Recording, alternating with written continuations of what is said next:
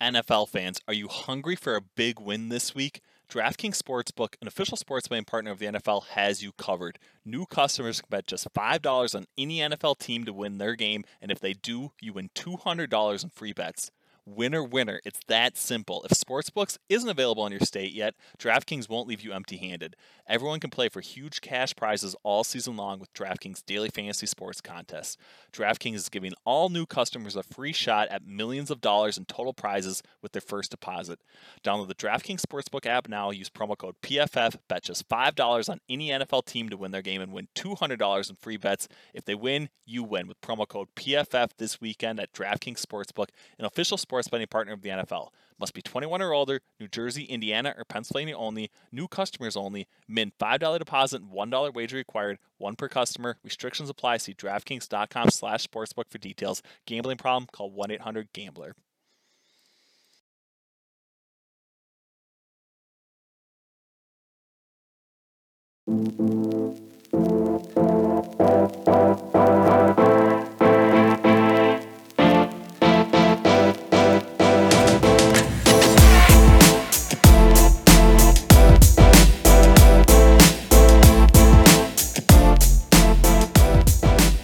Welcome in. We are officially putting a bow on Week 8 of the NFL season, Week 9 of college football. Once again, like always, joined by Eric Eager for the Tuesday-Wednesday edition of the PFF Betting Podcast. And Eric, we usually recap how PFF NFL Greenline, NCAA Greenline both did from a Units 1 perspective. How did both tools kind of perform here in Week 8 of NFL and Week 9 of college football? Yeah, both pretty good. Green line, if you flat staked, was out up about a half a unit in NFL, but like 6 or 7 units if you bet Kelly, and then I think college football is similar, about 1.5 units. So like kind of modest when you bet flat stake, but up, I think it was like 14 or something if you Kelly'd. So it was good. It was a rough week for college football last week, good week for NFL. This week both were sort of doing well, which you always like to see. I think it was an interesting week. It would have been better. Like Greenline at close had the Rams minus 16.5. That would have been nice to have. Right. Obviously, it had some misses with Atlanta, and Atlanta's over. That was one. It had a little bit of Washington and the over in that game. That wasn't a hit, but everything else was sort of good. All the way down to, and we bet this game ourselves, all the way down to Dallas. Sort of the whole time, even after you take out Dak Prescott, one of the best quarterbacks in football, and you put in Cooper Rush, the number moved, but not as much as it probably moved more than it should have. And hence, it was, a fairly good week for the tool.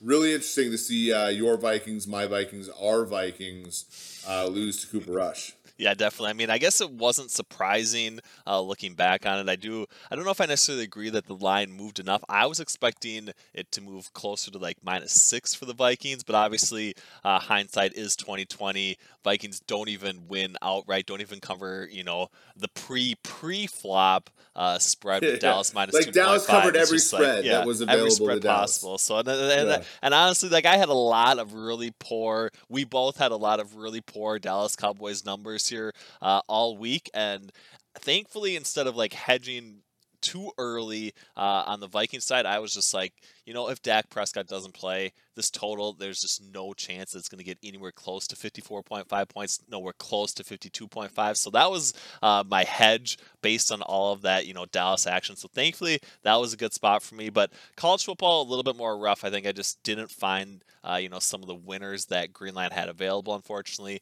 Kind of breaks both ways for us, throughout the season. But I think, I'm ready to turn things around here heading into Week 9. And thankfully, we have Maction coming up here Tuesday, Wednesday, 5 games. We also have a college football game on Thursday, 2 more on Friday that we're going to touch on here in a little bit, talk about some college football futures as well. But I got to ask you real quick, were there any, immediate takeaways you have from the NFL Week 8? Are you, swearing off your Vikings fandom, your Chiefs fandom? Do you feel like, the two teams that you've invested the most emotionally into are just completely, wasted right now? Or what is kind of happening here in the NFL for you?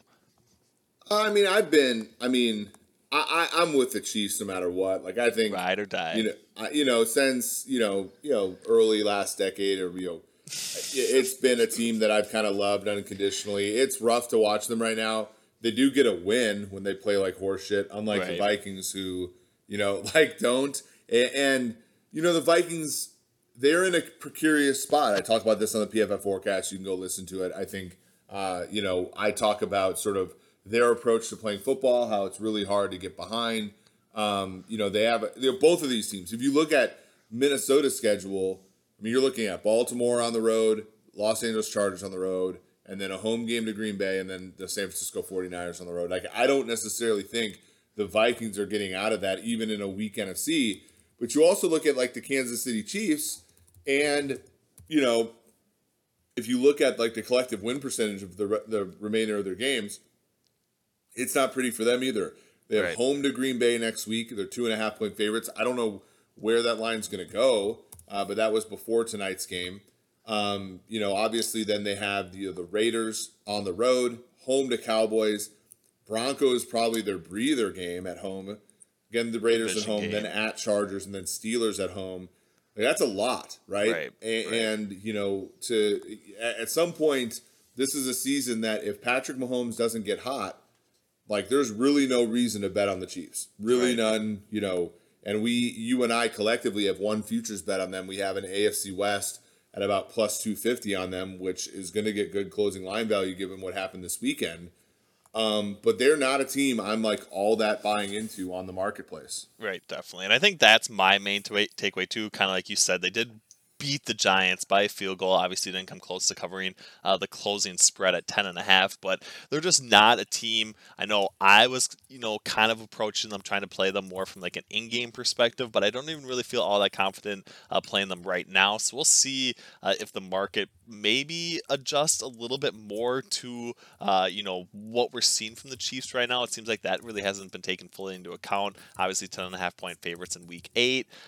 Maybe it'll adjust a little bit, but like you said, with the Packers 2.5-point favorites against the Packers, I think that's got to move more towards Green Bay's likely favorite outcome than what we've seen so far, if the market's going to actually correct a little bit on what the Chiefs have put forth. But we will see. It's going to be interesting. Instead of moving straight into action, let's talk a little bit about the NFL futures market then. Is there any spot that you're kind of seeing based on PFF simulation where you think there might be some potential value in either to make the playoffs, division wins, or any of those conference or Super Bowl odds that you like right now?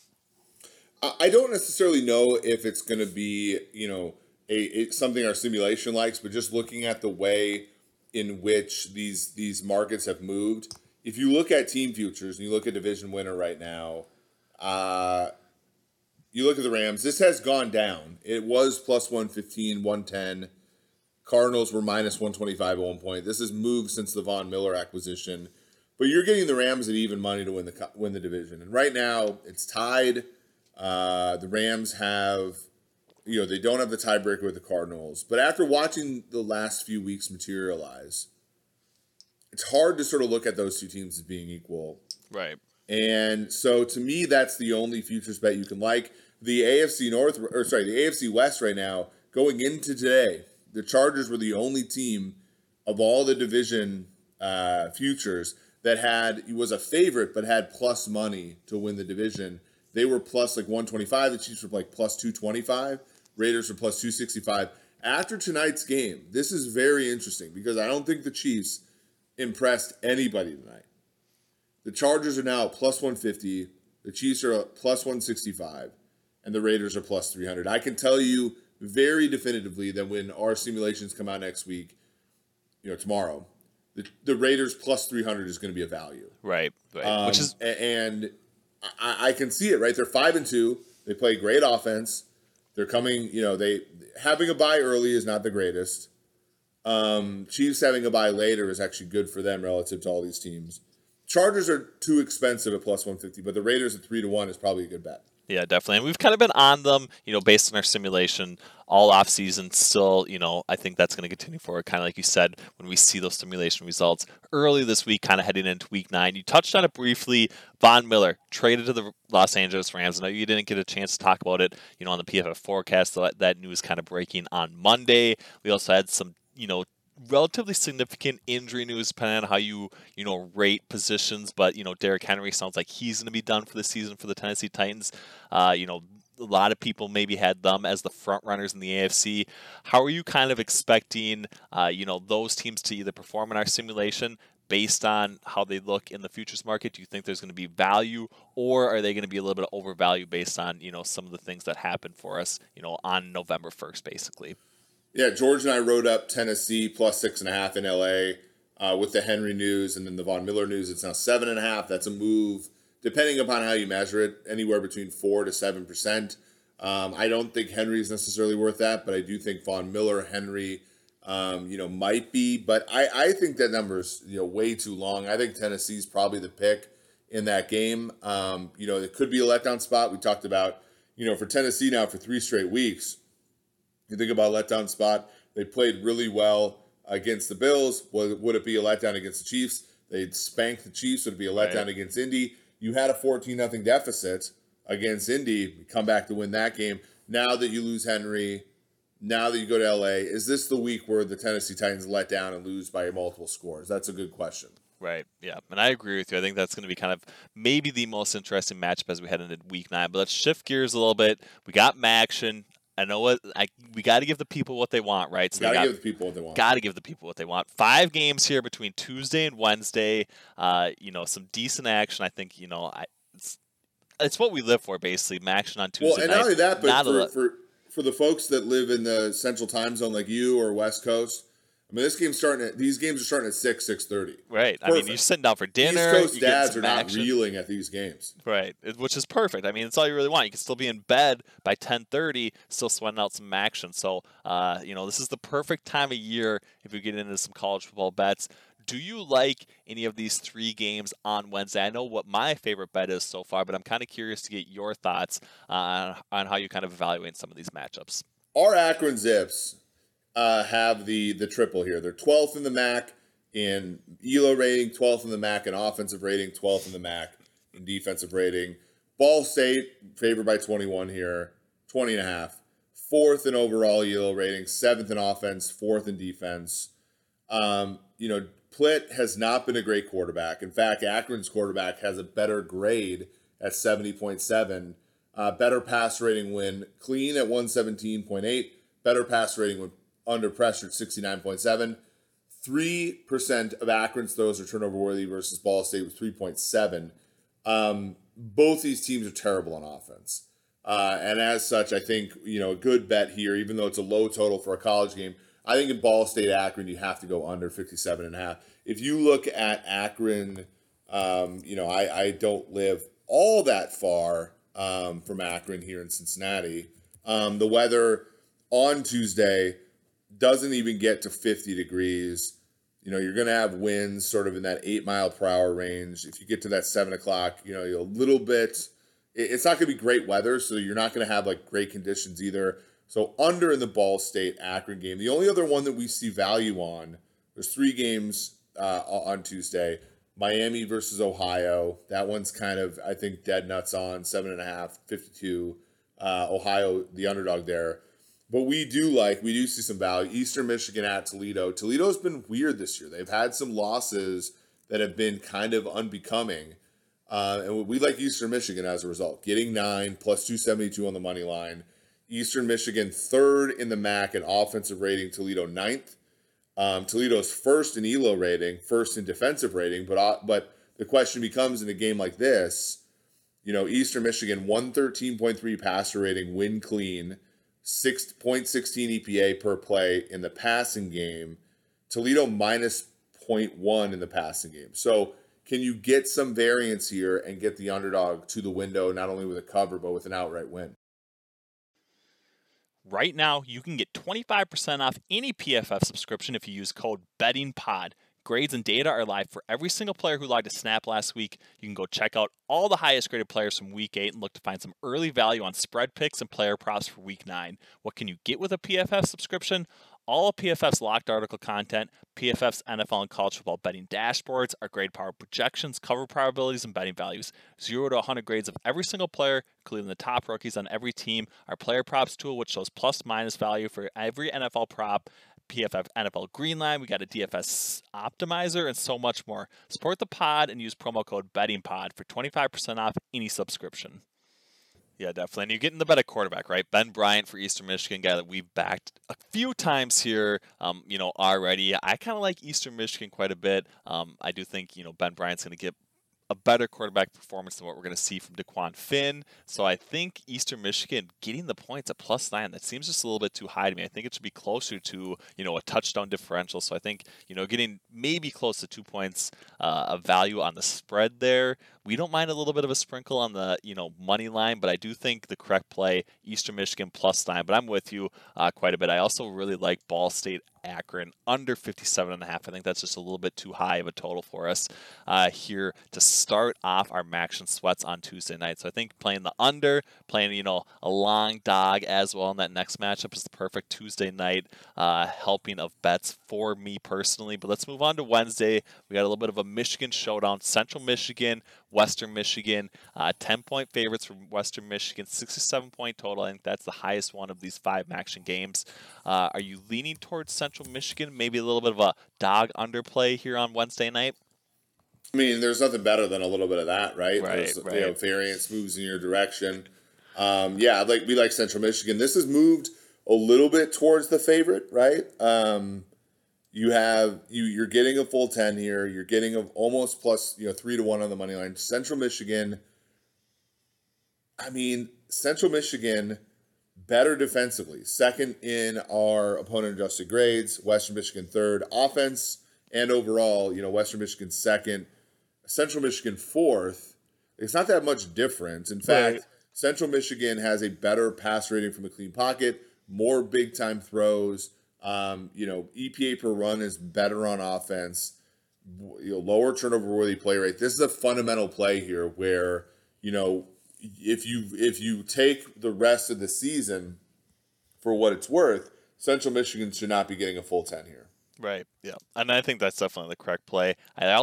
I think I like the under more. 6 to 7 points just seems like way too much here in this matchup. Kind of like you said, both teams basically in the top 4, top 5 of our MAC opponent adjusted offensive grades, but the defenses have been really good so far in 2021 too. So I don't mind going under 67. Definitely think Central Michigan is playable, as a 10-point dog in this sort of rivalry matchup for the state of Michigan, at least the lower tier state of Michigan. So I like that one quite a bit. What about Northern Illinois, Kent State, Golden Flashes? Are you playing, another under here, 6.5 point total? Or are you potentially staying away from this matchup with Northern Illinois kind of being, the second worst team in the MAC so far this year?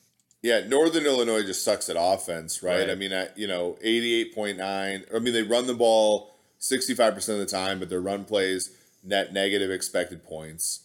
Not what you want to see. Kent State's great. They have Dustin Crum, 100 passer rating when clean, 5.5% big time throw rate. Those are good numbers. 66.5 is a lot though. We do like Kent State. If it was a 3, we probably would have value on it.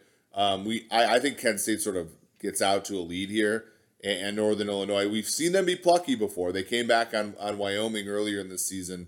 But for the most part, they're a run the football team, and if they get behind, there's not really a whole lot they can do.